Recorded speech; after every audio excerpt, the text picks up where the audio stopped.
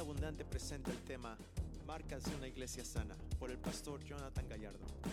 Recuerda de seguirnos en nuestra página de Facebook Vida Abu para que puedas ver nuestros servicios en vivo los domingos a las 11 de la mañana y los miércoles a las 7 de la noche. Nuestras otras redes sociales, Twitter Vida Abundante IL e Instagram Vida Abu. También nuestra página de web www.vidaabu.com, donde podrás obtener las notas de las prédicas. Recuerda, vida abundante, cada palabra inspirada, cada palabra enseñada. Disfruta el tema del día de hoy. ¿Listos para la palabra de Dios? Abran su Biblia, Isaías, en el profeta Isaías. Estamos listos para iniciar nuestro último tema de nuestra breve serie y yo estoy ansioso para terminarla porque ya nos queremos meter directamente en la palabra de Dios. Después del siguiente domingo que estaremos celebrando al pastor Andrés Gallardo, vamos a meternos fuerte en un estudio del libro de Colosenses. Desde ahorita les pido que lean el libro de Colosenses, no está muy grande, lo pueden leer en un día, en menos de una hora. Es un libro muy importante y lo vamos a estar estudiando por los próximos meses, probablemente unos 3-4 meses, dependiendo en cuánta información estemos dando, pero es un libro muy importante, una epístola de Pablo muy importante y muy necesaria para nosotros. Preparen su corazón, vayan estudiando eso durante estas semanas, porque vamos a estar metiéndonos profundo en el libro de Colosenses. Isaías capítulo 55. Y cerramos hoy con, yo sé que tal vez el tema de la serie indica plural, unas cosas que demuestran o unas marcas que demuestran una iglesia sana, pero hoy vamos a solamente hablar de una, pero creo que a través de esa primera marca de una iglesia sana, muchas de las demás están implicadas y ahorita van a ver por qué.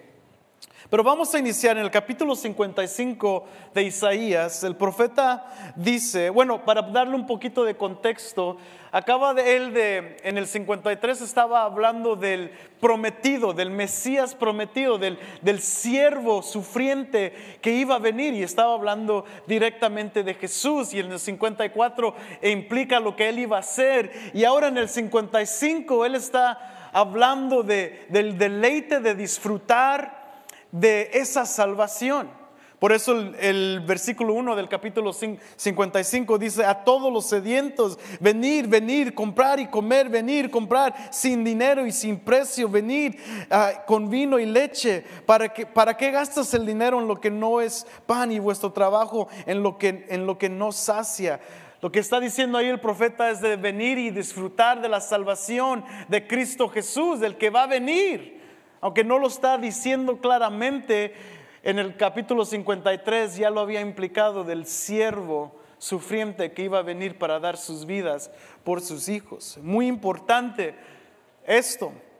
Ahora el capítulo 55, vamos a leer primero el versículo 10 y el versículo 11. Y dice así: porque como descienden de los cielos la lluvia y la nieve, y no vuelve allá, sino que riegan la tierra, haciéndola producir y germinar, dando semilla al sembrador y pan al que come. Versículo 11: así será mi palabra que sale de mi boca, no volverá a mí vacía, sin haber realizado lo que deseo y logrado el propósito para al cual la envié. Su palabra que sale de su boca no regresará vacía. Ahora esto es un contexto un poquito más conocido en el versículo 6. Si puedes leer rápidamente el versículo 6 en adelante, dice: buscad al Señor mientras pueda ser hallado, llamadle en tanto que está cerca. Abandone el impío su camino y el hombre inicuo sus pensamientos, y vuélvase al Señor, que tendrá de él compasión, al Dios nuestro, que será amplio en perdonar. Ahora fíjate muy bien el versículo 8. Porque mis pensamientos no son, ¿qué? Vuestros pensamientos, ni vuestros caminos, mis caminos, declara el Señor, porque como los cielos son más altos que la tierra, así mis caminos son más altos que vuestros caminos, y mis pensamientos más que vuestros pensamientos. Lo que tiene que decir Dios es mucho más importante de lo que tiene que decir cualquier hombre, porque sabemos que su palabra no regresará vacía.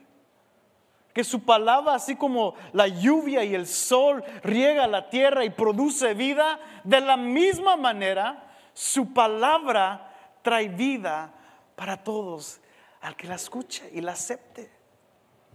Es por eso que esta marca que vamos a estar hablando el día de hoy es la marca de una iglesia sana, una de las que podemos culminar y llegar a una conclusión fuerte de lo que es, cuál marca identifica una iglesia sana, es la predicación de su palabra.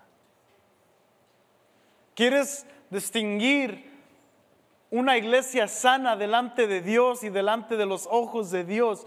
Identifica una iglesia, busca una iglesia que enseña la palabra de Dios. Que abre su Biblia, donde todos están atentos a escuchar lo que Dios tiene que decir. ¿Por qué? Porque sus pensamientos son más altos que los nuestros. Porque sus caminos son mucho más grandes y mucho mejores que los nuestros. Lo que identifica una iglesia sana es su compromiso a estudiar la palabra de Dios, porque es lo que nos va a dar vida a cada uno de nosotros. La gente de Dios, su cuerpo, su iglesia, su novia, desea la palabra de Dios. Los que son de Él verdaderamente anhelan escuchar, estudiar, escudriñar, ver la palabra y estudiarla, porque sabe que lo que su Padre Celestial les tiene que decir es para ellos y para darles a ellos vida. El profeta Amós lo declara muy fuerte en el capítulo 8, versículo 11, dice: hay un hambre sobre la tierra de la palabra de Dios. Dios estaba enviando un hambre sobre la tierra para buscar la palabra de Dios. Y por eso Isaías dice: búscalo ahora que puedes. Busca lo que Él puede ser encontrado el día de hoy. Busca primeramente su palabra, busca lo que Él tiene que decirnos. Y por eso la marca tangible hoy en esta mañana que vamos a estar explorando y en cual nos vamos a dedicar como iglesia. Y si recuerdas que estos domingos el propósito de esto es de que tú puedas entender cómo vamos a estar dirigiendo la iglesia estos próximos años, y una área que nos va a marcar profundamente aquí en Vida Abundante es la predicación expositiva. Es predicar en una manera que explica la palabra. Ahora tú puedes decir, pues, ¿qué no es lo que hemos estado haciendo todo este tiempo? Hasta cierta manera sí. Pero sin embargo, queremos aún clarificarlo más. Por eso vamos a estar estudiando libros completos de la Biblia, del Nuevo Testamento, del Antiguo Testamento. Vamos a explorarlos verso por verso, palabra por palabra, identificando lo que Dios quiere para su iglesia, porque lo que Dios nos quiere decir a través de su palabra, como les dije la semana pasada, es mucho mejor de cualquier invento tópico que yo tenga para ustedes. En primer lugar, aún comparándome a mi papá, a mi maestro, a mi modelo, yo no sé contar chistes. O sea, si ustedes piensan que pues tal vez sea como su papá, ya ni modo, no, se van a tener que ir a reír a otro lado, porque yo no sé contar chistes, no sale de mí. El pastor, él se lo saca así rápido y no sé cómo lo hace, pero lo hace, y así ha podido predicar por casi toda su vida. Si esperas algo de mí, si esperas que soy una persona inteligente, muy sabia, pregúntale a mi esposa, te vas a quedar frustrado, porque no lo soy. No soy buen consejero, no soy buen comunicador, o sea, hay muchas cosas malas en mi forma de comunicar. De hecho, la otra vez los chavos me estaban diciendo, oye, te doblas mucho así en el púlpito, y eso no es una marca de un buen comunicador. O sea, no soy un comunicador bueno.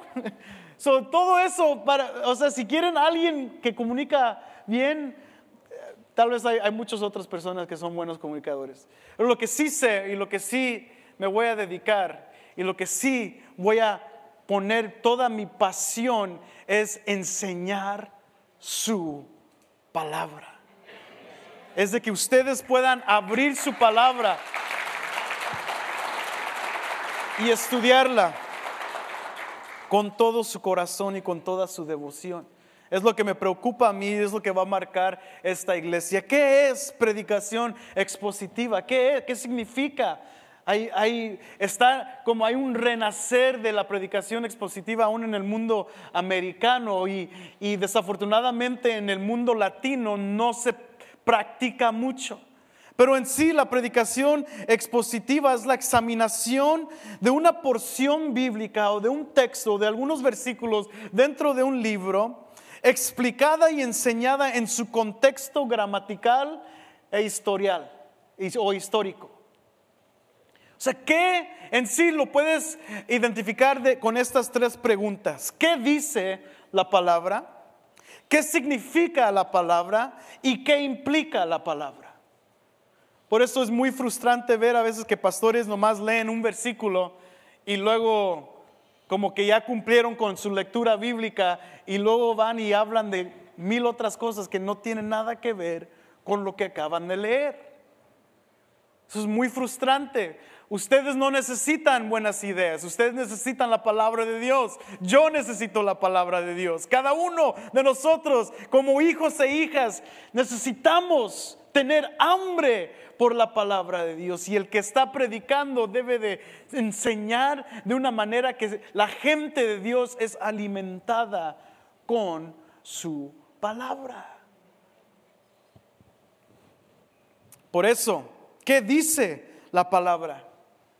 Es muy importante para mí, y no para poner gran logro en mi vida de poder estudiar el griego y el hebreo, pero yo tengo que saber qué dice originalmente para que yo lo pueda interpretar de mi mejor manera y oportunidad para dársela a ustedes, para que la puedan entender con más claridad. Me fascina lo que mi profesor de griego, de exégesis de griego, nos dice. Dice, 90% de tus estudios en los lenguajes nunca van a ser predicados. Pero luego dice esto: pero ese 90% de tu esfuerzo en tus estudios en los lenguajes originales aseguran que el 10% que sí vas a predicar sea correcto. Sí, tengo que poner mi pasión y mi devoción. Mira, a mí me pagan por estar aquí. Y como un empleado de la iglesia en sí, yo tengo que hacer mi trabajo bien.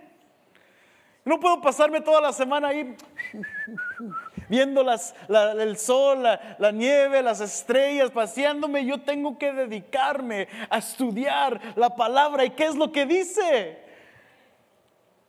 Para que ustedes encuentren y nosotros podamos encontrar qué significa entonces lo que acabamos de leer. Y al final, ¿qué implica para nosotros? Por eso me fascina cuando Isaías dice, al predicar la palabra, es la palabra de Dios. No importa en sí el mono que esté dando la palabra. Eso es como consecuencia. es la palabra de Dios, y la palabra va a traer vida, igual que el sol, igual que la lluvia trae vida a la tierra. Así es la palabra de Dios. Y nosotros como predicadores tenemos que tener eso en mente. Uno de mis favoritos pastores dice: el objetivo no es que el predicador desfile su erudición en el púlpito, sino la función de su erudición es para que el predicador hable fielmente de su firme conocimiento del texto, y que ascendiendo esos escalones, cada domingo que yo me subo esos escalones, y ascendiendo esos escalones al púlpito como un obrero que no tiene de qué avergonzarse y que maneja con precisión la palabra de verdad. Así lo dice Pablo en 2 de Timoteo capítulo 2 versículo 15. Sin avergonzarnos, manejando precisamente la palabra de Dios. Ese es el nivel que queremos comprometernos como iglesia, de predicar, de dar una exposición, de una explicación de un texto, para que ustedes se vayan y salgan de este lugar conociendo: aprendimos esto del libro de Colosenses, vimos la grandeza de Dios en la semejanza de su Hijo Cristo Jesús, cuando los estudiamos y vemos esas porciones bíblicas.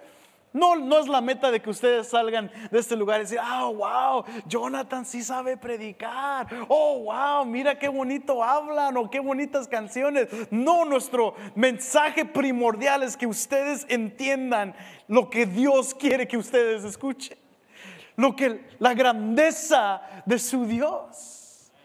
Pueden decir: wow, qué Dios tan grande tenemos en Colosenses después de estudiarlo. Wow, qué tan grande es la gracia y la misericordia de Dios.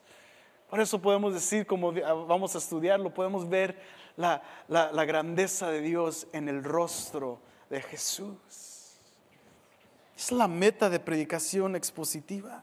Es por eso que Pablo es muy claro con el joven Timoteo. Cuando él está armando su equipo, le dice: consíguete ancianos. Pero en el capítulo 4 de 2 de Timoteo, Pablo es muy claro, le dice: predica la palabra.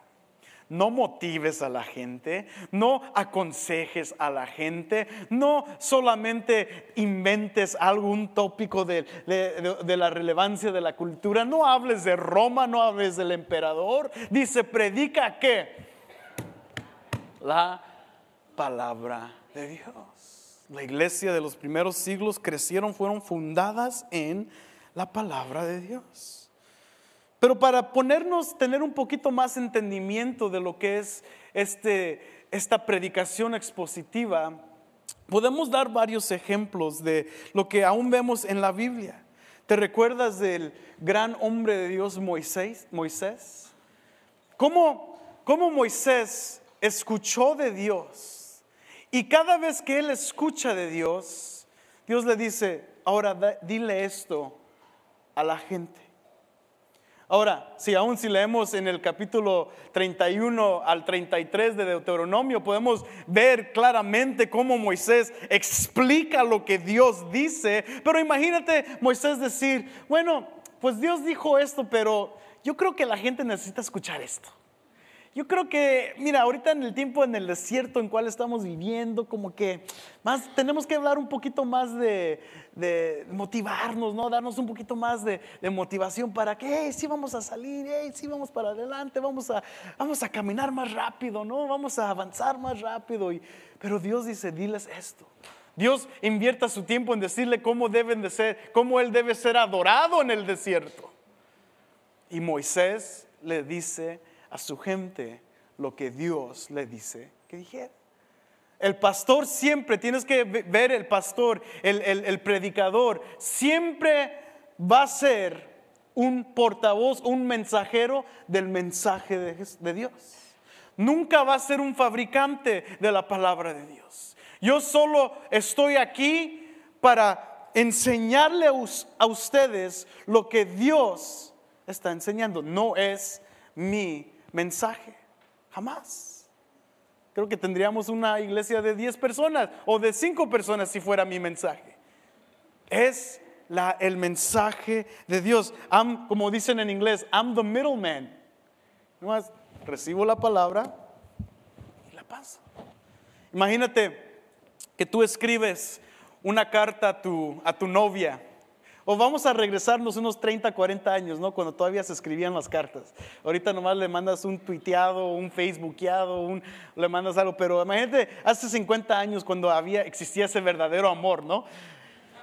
Y tú como hombre estás escribiendo ahí tu carta a tu novia y le dices: Panchita, te amo con todo mi ser y te extraño. Y cada vez, bueno, todo ese rollo. Yo tampoco soy poeta, entonces mi esposa jamás recibió una carta romántica de mí. Yo nomás le decía: I love you, baby. Yeah. Y que cuando la escribe, le besas, le das un beso, le pones tu perfume ahí, se la entregas al cartero. Y que el cartero vaya, abra la carta y diga: eso está mejor yo le escribo otra cosa mejor. Y le escribe y le entregue su mensaje al novio o a la novia. ¿Verdad que sería injusto? Eso no es lo que dice la carta originalmente. Yo solamente soy un cartero. Dios dice y nosotros damos lo que Él dice. Es en sí lo que vemos. Vemos en la vida de los profetas, como leímos en Isaías, no solamente podían ver el futuro, pero revelaban y explicaban. Tú lo puedes leer en Isaías capítulo 1, versículos 2 al 31. Él explicaba y exhortaba a la obediencia de Dios. Los profetas no solamente contenían un mensaje para el futuro, llamaban al cuerpo de Dios a obediencia. Ellos eran predicadores. Jesús en el Nuevo Testamento nos da una buena imagen de cómo es que debemos de tener una predicación y cómo debemos de enseñar. Y en Marcos capítulo 1 versículo 14 y Mateo 9, 35 nos dice que Él vino predicando y enseñando. De hecho, cada vez en muchas ocasiones que tú ves en Mateo y especialmente en Lucas, cuando Jesús está sanando, a la misma vez o un poquito antes, en el mismo milagro o después del milagro, Jesús se para a enseñar. No solamente los dejaba con una revelación de su poder, les daba una explicación de la palabra de Dios. ¿Te recuerdas cuando Él entra en la sinagoga? En Lucas capítulo 4, Él entra a la sinagoga y empieza a abrir la palabra y empieza a explicar a Isaías capítulo 61 y empieza a leer las escrituras y luego las explica. Jesús mismo nos da un patrón para predicar su palabra. La exposición es muy necesaria para hoy en día. Fíjate lo que dice la palabra de Dios. Aún me fascina leer Juan. Y pronto vamos a explorar el libro de Juan. No sé si este año tengamos tiempo para hacerlo, pero muy pronto el libro de Juan va a ser nuestra exposición todos los domingos. Pero fíjate lo que dice Juan y cómo Juan podemos ver cómo la palabra tiene tanto peso en estos evangelios. Abre tu Biblia a Juan capítulo 8. Vamos a brincar varias veces para que estés listo, pero quiero que tú veas, que pongas tu dedo sobre los versículos que vamos a estar leyendo. Juan capítulo 8, versículo 31. Entonces Jesús decía a los judíos que habían creído en Él: si vosotros permanecéis en ¿qué? En mi palabra, verdaderamente sois mis discípulos. Versículo 32. Y conoceréis la verdad, ¿y qué? Y la verdad os hará libres por su palabra. Versículo 47. El que es de Dios escucha las palabras de Dios. Pero por eso vosotros no escucháis, porque no sois de Dios. Hay una gran distinción en la iglesia. Por eso pasamos mucho tiempo en definiendo primero qué es la iglesia. Porque aquellos que no quieren venir a estudiar la Biblia o estudiar los versículos o el contexto del texto, se aburren con la palabra. Es muy fácil identificarlo. Podemos decir, el que no escucha sus palabras no son de Dios. Para muchos la palabra de Dios es otro libro más sin autoridad y sin peso. Pero para los hijos de Dios son los que escuchan. Capítulo 14.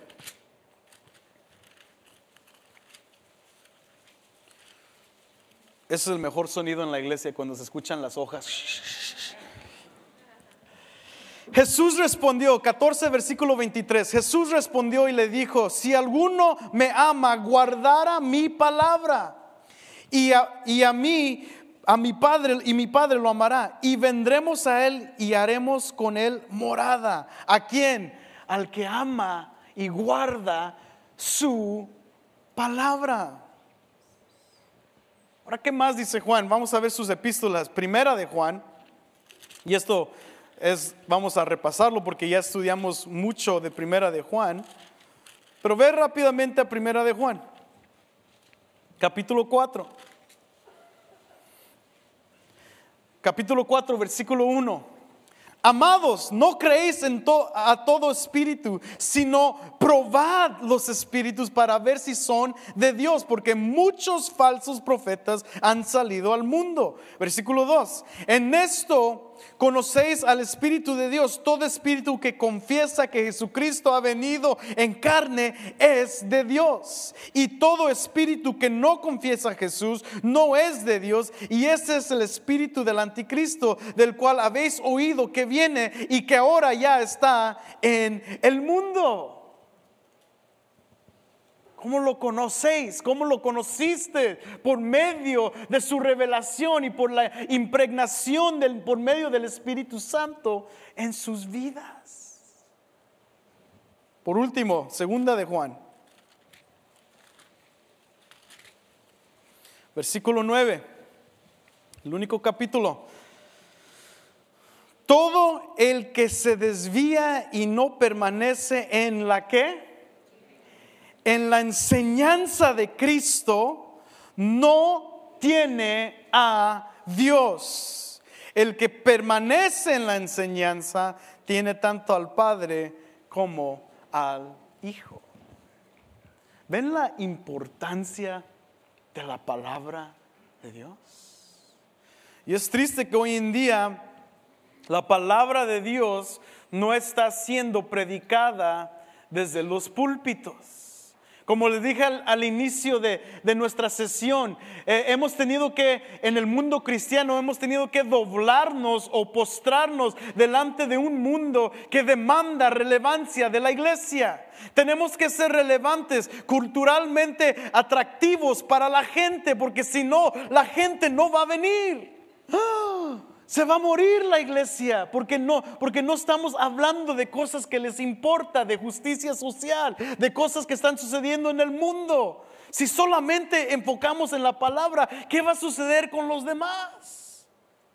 Pero la palabra nunca nos enseña que nos debemos de preocuparnos por predicar el evangelio a consecuencia de que nadie venga. Nosotros tenemos que ser construidos en la palabra, porque a través de esa construcción en la palabra, edificación en la palabra, ¿qué vamos a hacer tú y yo? Vamos a ir a predicar.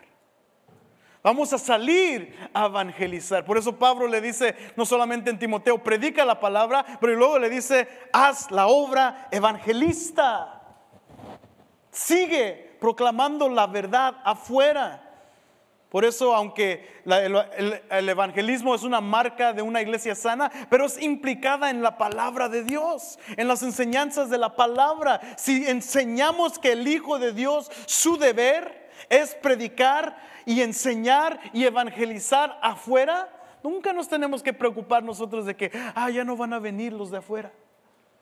Y cuando vengan se van a aburrir porque van a estar leyendo la Biblia y estudiando la palabra y versos y versos y versos. Ay, se van a aburrir. Pobrecitos. Bueno, recuérdate lo que acabamos de leer en Isaías. Su palabra nunca regresa vacía. Es como el agua, trae vida. El estado de la predicación es alarmante y preocupante y deprimiente. Como ustedes saben, yo les digo cada vez, yo soy un estudiante de predicación, de predicadores, de historia de la iglesia. Me fascina ver, leer, escuchar, ver los programas y puedo con mucha confidencia decir que mucho de lo que está sucediendo en los púlpitos modernos del mundo cristiano no es la predicación de la palabra, no es el evangelio. Acabo de ver 3 en preparación para este estudio. De hecho, leí un libro que no quería leer porque sabía en qué área iba a ir, pero lo quise leer solamente para saber qué enseñaban. Leí y vi varios mensajes que me dolieron verlos, literalmente, físicamente me dolió escucharlos y verlos, pero los quise ver para informarme más de aún en estas semanas de grandes iglesias, con mega iglesias con 10,000, 7,000, 15,000 personas. Y tú dices, ¿cuándo abrió la Biblia? Hubo una que acabo de ver que el cuate nunca abrió la Biblia, que nunca explicó ningún versículo de la Biblia. Yo me quedé, pues ¿con qué se fue la gente? Y todos aplaudiendo y wow, están centralizados en el hombre, no en la palabra de Dios. Es muy triste. Pero esto también muchos de los historiadores lo han identificado a través del transcurso de los años en la iglesia. El doctor Richard Mayhew, un profesor en un seminario bíblico, ha estudiado estos patrones y me fascina porque en su libro El redescubrimiento de la predicación expositiva, él nombra a varios grandes predicadores identificando el mismo dilema aún en los siglos XIX y los siglos XX. Muchos conocen a Charles Spurgeon, dice, que creció del 1834 al 92. Dice Charles Spurgeon: es entre los rebaños no instruidos en la palabra que los lobos del papado causan devastación. La enseñanza sana es la mejor protección de las herejías que asolan desde la derecha y la izquierda entre nosotros. Mi papá lo escuchaba mucho, otro gran predicador del siglo XX en Londres, G. Campbell Morgan, escribe: este es el día en que uno de nuestros grandes peligros es el de hacer 1,000 cosas pequeñas a la negligencia de la única cosa que es la predicación. Está hablando de pastores. Un escritor y comentarista, Jeff Ray, dice esto: excepto por el aumento de mundanismo en sus miembros, el púlpito es el punto débil de la iglesia. Merrill F. Unger, también otro comentarista bíblico, dice esto en su libro de exposición bíblica: pero la gloria del púlpito cristiano es un resplandor prestado. En un grado alarmante, la gloria se está alejando del púlpito del siglo XX. A la palabra de Dios se le ha negado el trono y se le ha otorgado un lugar subordinario. Os Guinness, me fascinan los libros de Os Guinness. Él escribió en los 90s un libro titulado Cenando con el Diablo. Está hablando de cómo la iglesia está coqueteando con el modernismo. Y él dice esto: en todos mis estudios no he visto una sociedad occidental, hablando de la iglesia porque él es de Londres, hablando de la iglesia de los Estados Unidos, donde las bancas de la iglesia están tan llenas y los sermones tan vacíos. Por último, Walter Kaiser, un profesor que que dio clases en el seminario en cual estoy, y luego fue a ser presidente de Gordon Conwell, dice esto, un gran comentarista. Dice: no es ningún secreto que la iglesia de Cristo no goza de la buena salud en muchos lugares del mundo. Ella ha estado languideciendo porque ha sido alimentada, como dice la línea actual, comida chatarra.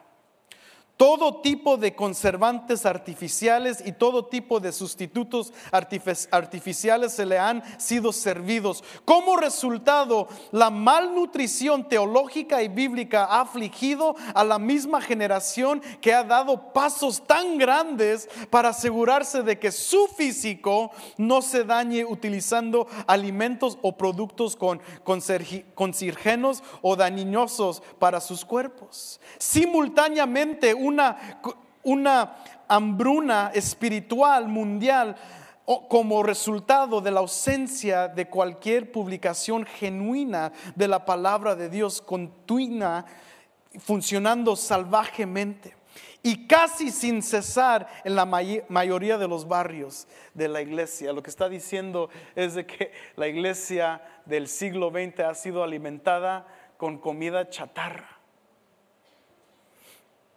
Y por consecuencia, la iglesia ha sufrido teológicamente en su crecimiento. Esto es lo que está sucediendo. Estos escritores fueron del siglo XIX y del siglo XX. Pero yo creo una gran verdad que traspasa todas estas generaciones cuando Jesús en el libro de Juan, capítulo 6, menciona algo muy importante.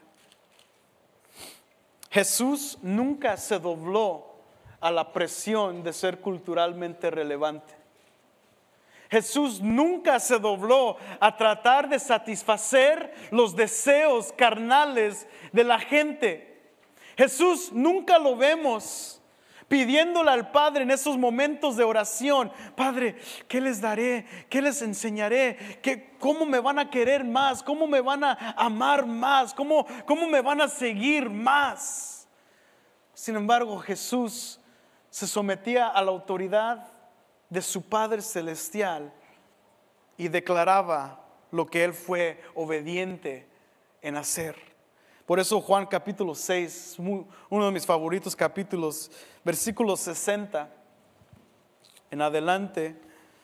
Por eso muchos de los discípulos, cuando oyeron esto, dijeron: dura es esta declaración, ¿quién puede escucharla? ¿Qué acaba de decir Jesús? Él acababa de decir: yo soy el pan de vida.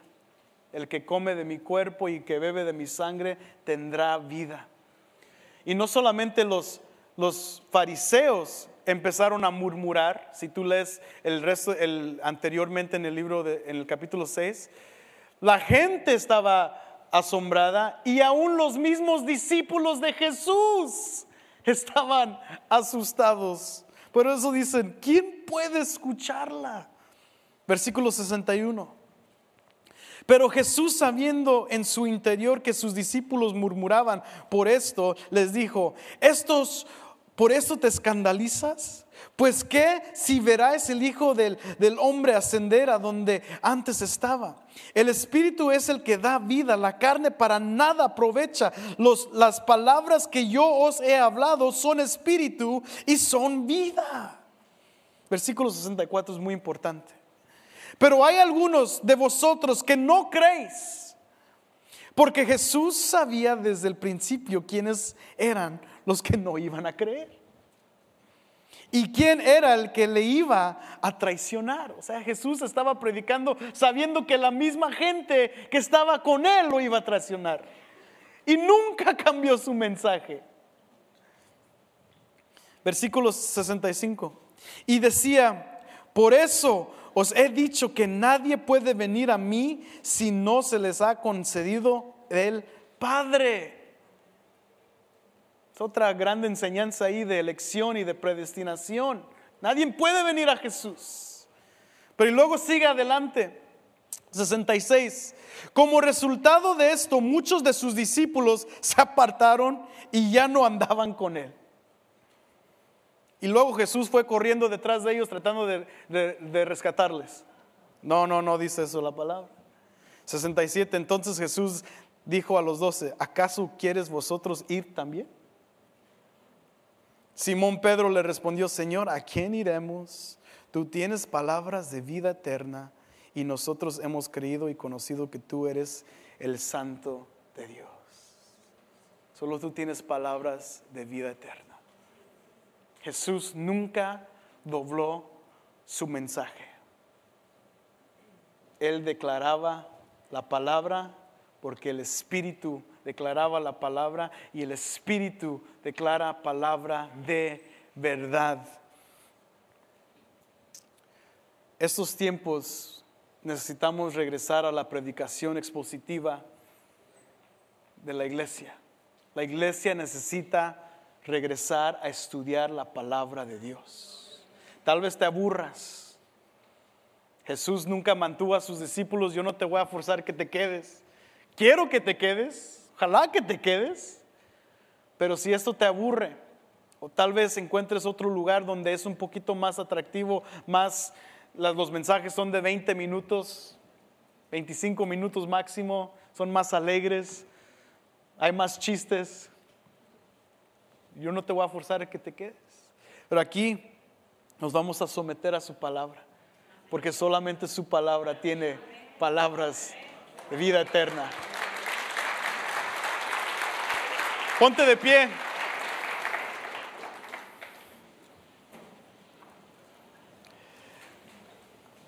Solamente les voy a leer esto que leí. Uno de mis favoritos escritores, muchos de ustedes lo conocen, se llama John Piper, o como dicen los mexicanos, John Piper. John Piper escribe esto en su libro La supremacía de Dios en la predicación. Uno de sus últimos capítulos me pegó fuerte. En casi su último capítulo, el capítulo 9, creo que es el segundo o el tercero antes de terminar su libro, escribe esto. Dice, escribo este capítulo debido a la preocupación de que muchos predicadores más jóvenes son atraídos más para ser un artista que es culturalmente inteligente que un predicador bíblicamente atado. Escribo en honor de la predicación atada a la palabra. La iglesia y el mundo necesitan esto 1000 veces más de lo que necesitan ser entretenidos en el púlpito. El predicador orientado al entretenimiento parece estar a gusto hablando de muchas cosas que no son extraídas de la Biblia. En su mensaje que parece disfrutar hablando de otras cosas más de lo que la Biblia enseña. Sus palabras parecen tener un patrimonio autónomo tan interesante o divertido, son simplemente entretenimiento, pero no dan la impresión de que este hombre se erige como el representante de Dios ante el pueblo de Dios para entregar el mensaje de Dios. Y hoy en esta mañana, amigos, me paro delante de ustedes trayendo el mensaje de Dios a ustedes, el cuerpo de Dios, como el siervo de Dios. Y esperamos que vamos a crecer en la palabra estos próximos años y nos vamos a someter a su autoridad. Dios, en esta mañana estamos tan agradecidos porque nos has dejado finalizar este tema durante estos tiempos. Padre, necesitamos redescubrir tu palabra en la iglesia.